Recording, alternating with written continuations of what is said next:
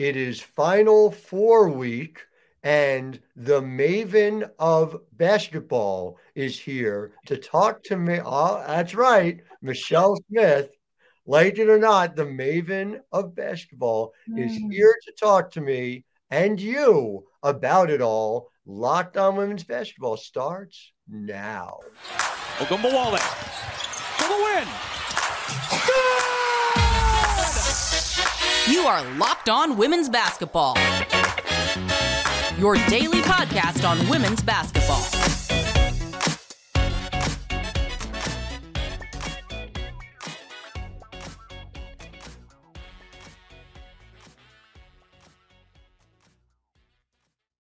Well, hi, everyone, and welcome to Locked On Women's Basketball. I'm your host, Howard Megdal, thanking you for making us your first listen every day. Incredibly, we are in your ears 5 days a week, Monday through Friday, on all things past, present, future about the women's game. Saturday, too, WNBA draft is fast approaching with each passing day. You're going to hear more people declare, and we will get you ready for it.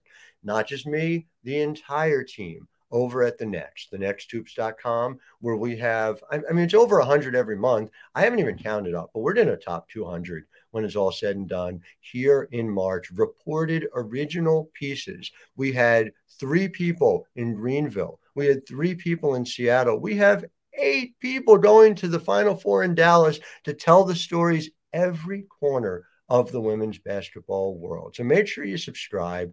$9 a month, $72 a year to get those stories right in your inbox, thenexthoops.com. And one of the people who was out in Seattle, who, again, you shake your head all you want. Like, it's still so amazing to me that we get to work together too, my friend. Michelle Smith, who is a legend, who I always listen to. And she can confirm this privately, right? I always say, like, Yes. you tell me and I'll do what you say, right?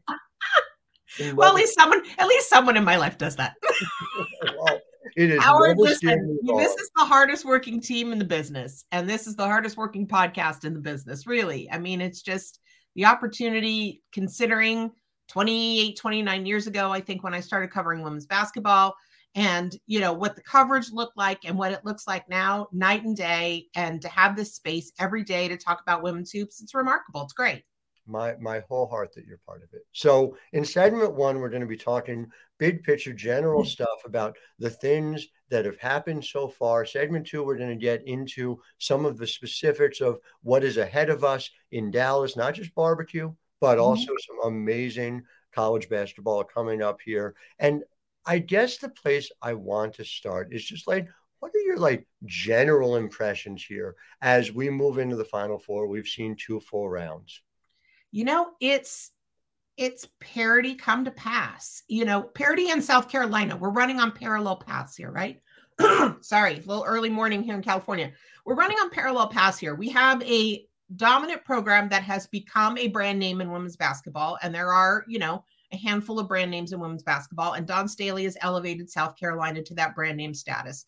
So we're running on this parallel path where we have one of the game's brand names, which is, South Carolina is undefeated. They really haven't been pushed terribly hard in this tournament, which shows the level that they're playing at in a tournament that's had so many teams pushed in so many ways. And then you've got this sort of crop of new kids. And Iowa, I consider Iowa a new kid considering the amount of time it's been since they've been to the Final Four. And Virginia Tech and LSU, hasn't been since 2008. And it's really, really interesting. And it's interesting how everybody got there. And, I feel like a little bit, Iowa's got Caitlin Clark, which has really elevated Iowa's profile as a team that people have paid attention to because they've been paying attention to Clark. And you've got Mulkey at LSU, Kim Mulkey coaching at LSU. And in 2 years' time, she's got that program to the Final Four. Angel Reese also elevates their profile, but, largely we were paying attention again to LSU because of Mulkey, and Angel Reese came as a result of that. No doubt. And then you've got Virginia Tech, and I'll be honest, I didn't have a beat on them at all. I'm on the West Coast, and, for the same reasons that sometimes West Coast teams don't get, people don't know them as well on the East Coast. I think the same can be true. And I didn't know Virginia Tech as well. And I'll be honest, even as a 1 seed, I felt like they were vulnerable because they were new and you wanted to see how they were going to handle this spotlight, because these games are really, really difficult. And the Sweet 16 and the Elite Eight games, and I'm really impressed. I'm impressed with Kenny Brooks. I'm impressed with Liz Kitley. Georgia Amor is great. And she's the smallest player out on the floor. And she's, outplaying so many people. And so I think it's such an interesting combination. There's a little part of me that's a little sad that the way the brackets lay out, that it's Iowa and South Carolina in the semis. Mm-hmm. But I also think it's going to put so many eyeballs on the game on Friday night. And it's going to be so great for the game again. Yeah. Again. I mean, I agree with you. I also, kind of my bigger picture take on this is that people who should know better are saying things like Caitlin Clark is going to come save the game of women's basketball. And I just don't understand. It's just such a narrow way of thinking about it. Number one, thinking that we are in this narrow space where there can only be one, instead of understanding that there are numerous stars. Mm-hmm. I am delighted that we are seeing that stardom in two different ways, with Caitlin Clark and Aliyah Boston featured and on display. I agree with you that may end up being the marquee matchup of the weekend, but I do also love the fact that we're going to see one of Angel Reese or George. I mean, Liz Kitley, I just gets more of the attention. To me, Georgia Amor at this point is the number one option on Virginia Tech, and that they're going to get a star turn in the championship game as well. But it's just sort of part of this bigger thing, which is that the women's game the world is opening up. It is getting dramatically larger. The coverage is getting dramatically larger. And we don't play this game with the men. We don't sit there and say, nobody was like, either Larry Bird or Magic Johnson gets to be the face of the NBA, and that's it. There was room for both. And then, hey, Michael Jordan comes along, and he's significant too. And I grew up, and Patrick Ewing mattered in New York, and Charles Barkley mattered in Philadelphia. They all matter. And we don't need to find anyone, in the same way that we don't need somebody to come save this game that keeps growing, this game that has more and more and better ratings. Like, you remember, right? Because I remember it. Diana Taurasi didn't play in the WNBA in 2015, and you had a bunch of people like, oh my God, it's going to ruin the WNBA. With that one person, and it's a big person. Taurasi is a very big deal. It turned out okay. It turned out Elena Delle Donne was amazing. It was a time for the ages, and Minnesota and LA had one of the classic WNBA finals. It turned out okay. Yeah, this game isn't about one player. Never, and it certainly isn't about one player now. What Caitlin Clark does, like, it brings attention. It gets people's attention who might not be paying attention. That's never a bad thing, to bring more eyes in and say, oh, I've got to see this player because I hear she's amazing. There's nothing to save the game from. The game is, there's no saving the game from anything. Caitlin Clark is an extraordinary player. But we've seen extraordinary players come through tournaments. I remember, I'm going to go into the Wayback Machine and say, Shamika Holzclaw was the second coming of basketball. Mm-hmm. And when she was in college at Tennessee, Candace Parker was the second coming we've done this so many times. We have labeled this one player. I mean, even in the not so distant past, Sabrina Ionescu, right? Like, I mean, the amount of attention that Sabrina got that year, and throughout her career, whatever, completely deserved, by the way, because you get these extraordinary players who come and they elevate things. Not saving anything. They may elevate the amount of attention. They may elevate the game itself in terms of their individual performance. But I think it's equally meaningful for Iowa that starting lineup has been together for 90 games? 90 games. In the era of the transfer portal, in the era where people are swapping out leading scorers and players who are coming in, look at Utah. Alyssa Peely was a transfer in her first year. She was Pac-12 Player of the Year, and completely changed the trajectory of the program. In the area of the transfer portal, you've had a starting lineup together for 90 games. That helps Caitlin Clark do what she does. Yeah, I mean, to be fair, like, who wouldn't want to play in that Lisa Bluter system? That is just such a fun and play enough defense, but we're going to focus on concentrating on getting the great shot early in the shot clock over and over again. So you get it, but it's been fascinating to see. And their defensive improvement has been overlooked. That is a team that 2 years ago was 331st in the country in defensive points per possession. And they're solidly in the top 100 now. They're not going to beat you 50-45, but you won't have to when you've got those weapons as well. So I'm very excited to talk a little more, especially about the other matchups as well. First, though, do want to let you guys know about our sponsor. And this show was brought to you by FanDuel, America's #1 sports book. Right now, FanDuel is giving new customers a no-sweat first bet of up to $1,000. That's $1,000 in bonus bets if your first bet doesn't win. You just go to FanDuel.com/locked-on and sign up today to claim your no-sweat first bet. And when you do it, by the way, you're going to be able to bet on women's basketball too, not just men's basketball, the way you see at a lot of other sports books. You can wager on everything from the money line to point spreads to which team will be cutting down the nets, all on an app that's safe, secure, and super easy to use. So don't miss your shot at a no-sweat first bet of up to $1,000 when you join FanDuel today. Just go to FanDuel.com/locked-on to sign up. That's FanDuel.com/LOCKEDON to sign up.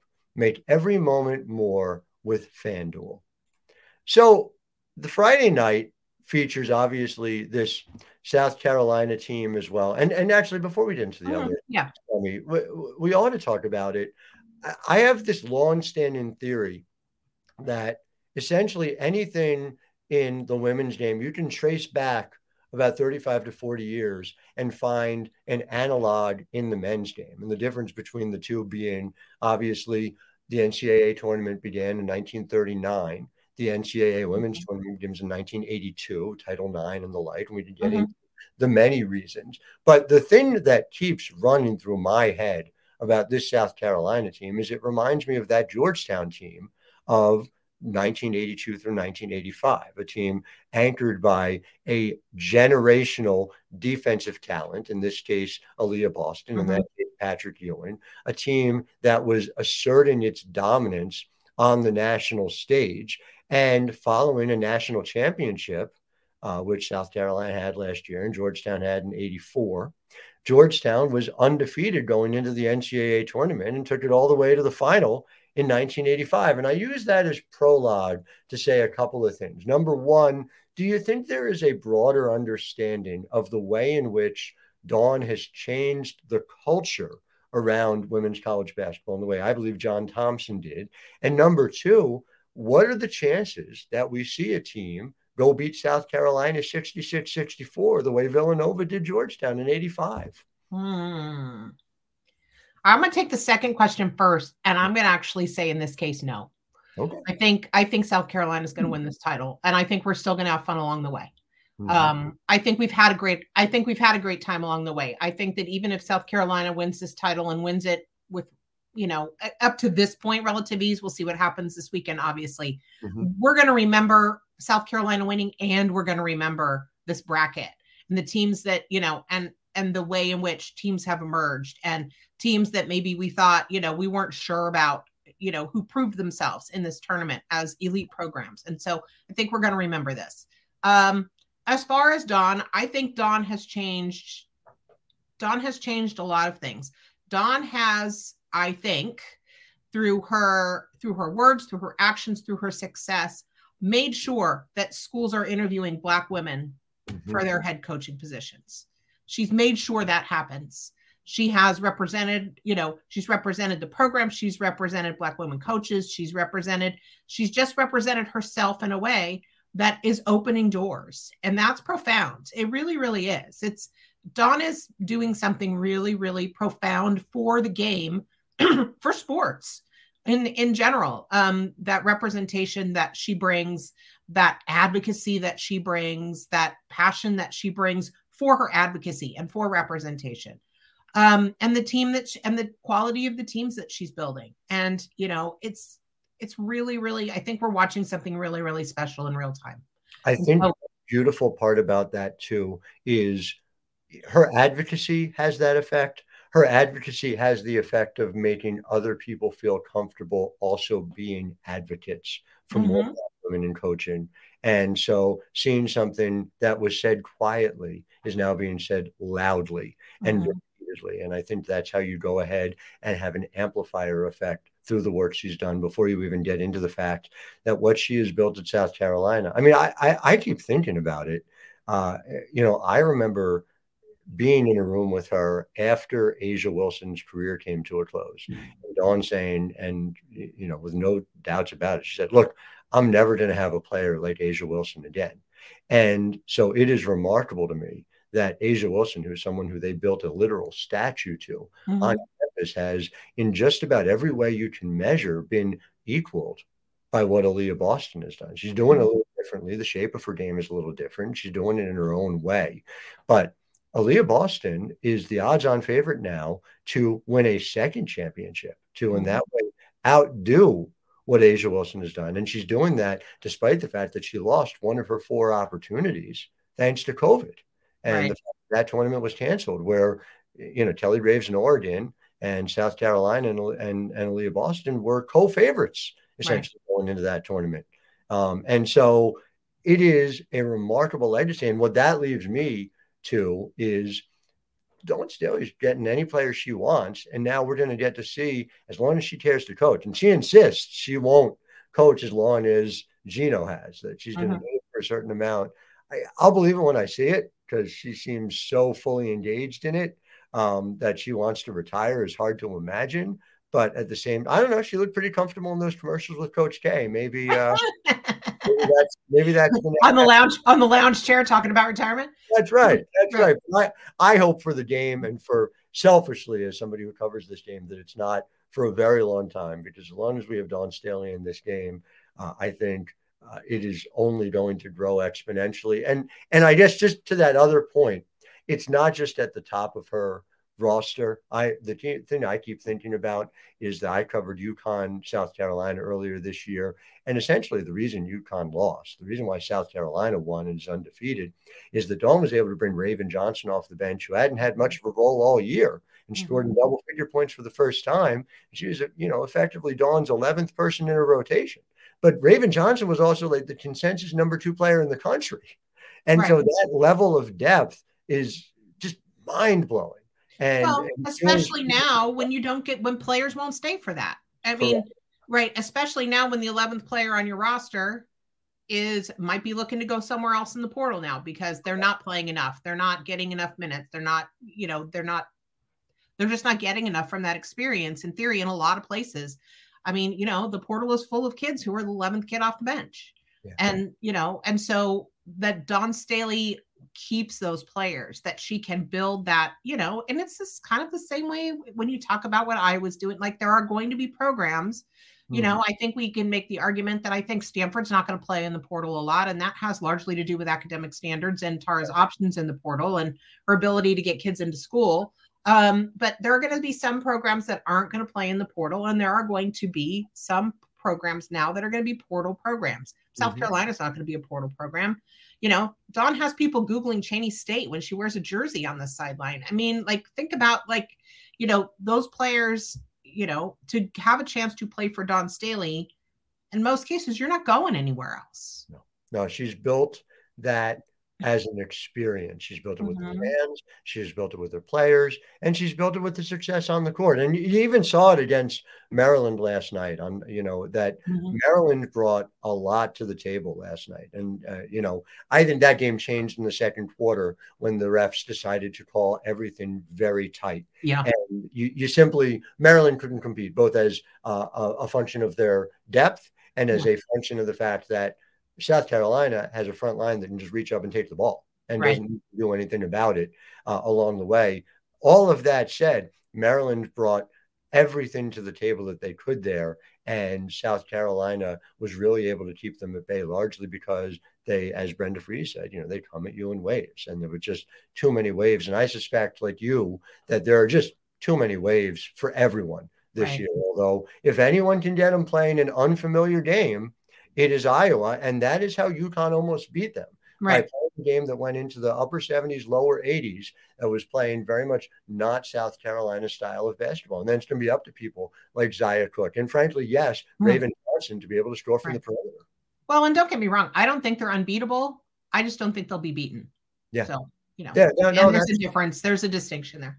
On the other hand, Villanova, when they beat Georgetown in 85, shot 79% from the field. I'm a lifelong Georgetown men's basketball fan. So these numbers are ingrained in my head. And 90% from the field in the second half, all to win by 2. That's how great that team was. So that's why, listen, I didn't necessarily think Mississippi State was going to beat UConn in 2017 when UConn was a 22-point favorite. But Morgan Williams made that shot. Gabby Williams, 5'11", and can jump through the ceiling. Morgan Williams, who is 11 inches tall, do I remember that right? And she somehow got that shot over Gabby Williams. Iowa has to stay in the game the entire game. Yeah. Oh, yeah. That has to be, there can't, points of separation don't work with South Carolina. You don't see, as soon as South Carolina separates, it's done. You can't. It's like an insurance policy. It's exactly right. And so that was the moment Maryland went behind by 10. That was it. I was okay. Well, you can't make that deficit up on South Carolina. No, because they don't give up runs like that. Defensively, they don't give up runs like that. When they miss, they get the ball again. I mean, it was amazing. It was just to see the struggle. It's not just a struggle to score. The struggle to just get the ball back is impossible against South Carolina. It's mind-blowing. If we've got our stat heads out there, I would love to see a stat this season about how many teams have gone on a double-digit run against South Carolina this season.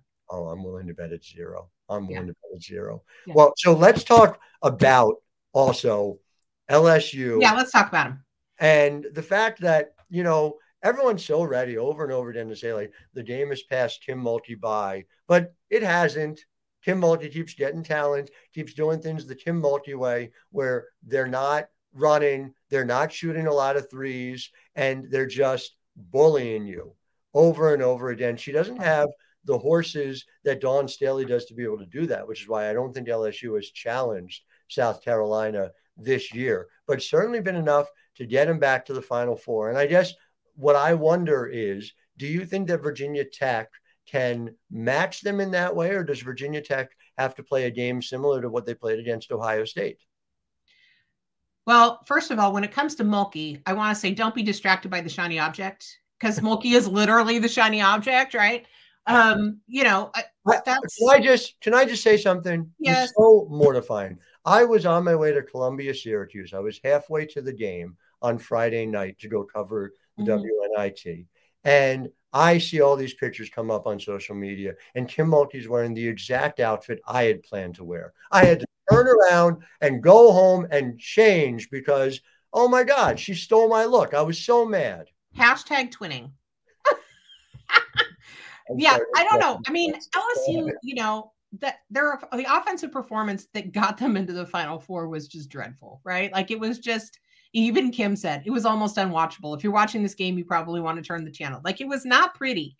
I don't know. I was worried about Virginia Tech against Ohio State in the press because they didn't handle it spectacularly well in the Sweet 16 game. So I was concerned about that, that Ohio State was going to, run them into a bunch of turnovers and they weren't going to be able to handle the press. And they did. I like Virginia Tech in this game. I think Angel will do what she does, but if this is how LSU is going to shoot, if this is, if they're not going to score a lot, I do think that Virginia Tech is a team that can score. George Waymore, since March the 4th against Duke in the second round of the ACC tournament, 24 points, 25 points, 22 points, 21 points, 29 points, 24 points. She has just been unstoppable by a wide variety of teams, including Duke. Duke would regularly hold teams to 40 points or so as a team. It's kind of mind-blowing. Well, and what does that do for Virginia Tech? It opens up the floor for Liz Kitley, right? If you've got to come out onto the perimeter, if you've got to spread that defense out, you're giving Liz Kitley space to work. And that, that works nicely for Virginia Tech. Yeah, I like Virginia Tech in this game. And maybe it's just because, I just was not, Angel Reese aside, they were a mess offensively in that game. And that game was just not pretty. But, but Reese could also, go off and, match Georgia. And, I don't know. I see Virginia Tech in this game, though. Reese is the real deal, and I can't wait to see it. But to your point, listen, I thought Utah was going to beat LSU, and the truth of the matter is, they were very close to doing so. I got to tell you, just legitimately, like I'm still sad thinking about Jenna Johnson, and I'm so glad she is only a sophomore. Yep. I hope there are people in her ear saying, "Hey, this is just a sophomore. You have a lot more of your story to write," because I just my heart aches for her as a agreed. Yeah. Agreed. Yep. So I want to thank obviously our listeners for making us your first listen every day. Now, Michelle, I don't know if you know this, but I looked into it, and there is a professional men's basketball league as well. It's called the NBA. Yes. Yeah, I know. I think we've heard of it here in the Bay Area. We have a team that, it makes a little noise from time to time. Here. I know there's potentially an expansion team coming in the WNBA. You guys already have a team on the NBA side? We do. We have a nice little team. Okay. We have a scrappy little squad. Well, Warriors. Oh, interesting. Okay. Yeah. They even have like a Caitlin Clark-like player, I've heard. Yeah, they do. Yeah. Well, so if you want to learn about that Caitlin Clark-like player, make your second listen, Game to Game NBA. Every moment, every top performance, every result.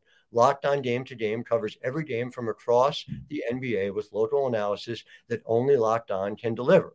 Follow Game to Game on Locked On NBA, available on the Odyssey app, YouTube, and wherever you get podcasts. And yeah, they'll be playing games, I think, during that brief period between the end of the college basketball season for women's basketball and the start of the WNBA. So a good way to... Should be good. We're tuning in, I think. Yeah, absolutely. Michelle Smith, I'm so excited to see you. I can't wait to see you in Dallas. Thank you on behalf of our listeners. We will be back with you tomorrow. Gabriella Lewis will be joining us as well, who has done wonderful work over at the Next. Until then, I am Howard Megdal, wishing all of you a wonderful day.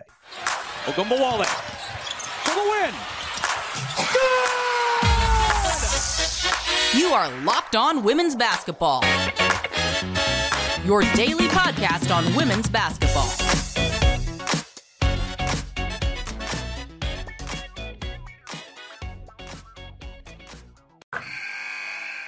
Wilson, you sent the game-winning email at the buzzer, avoiding a 4:55 meeting on everyone's calendar. How did you do it? I got a huge assist from Grammarly, an AI writing partner that helped me make my point. And it works everywhere I write. Summarizing a doc only took one click. When everyone uses Grammarly, everything just makes sense. Go to Grammarly.com/podcast to download it for free. That's Grammarly.com/podcast. Easier said, done.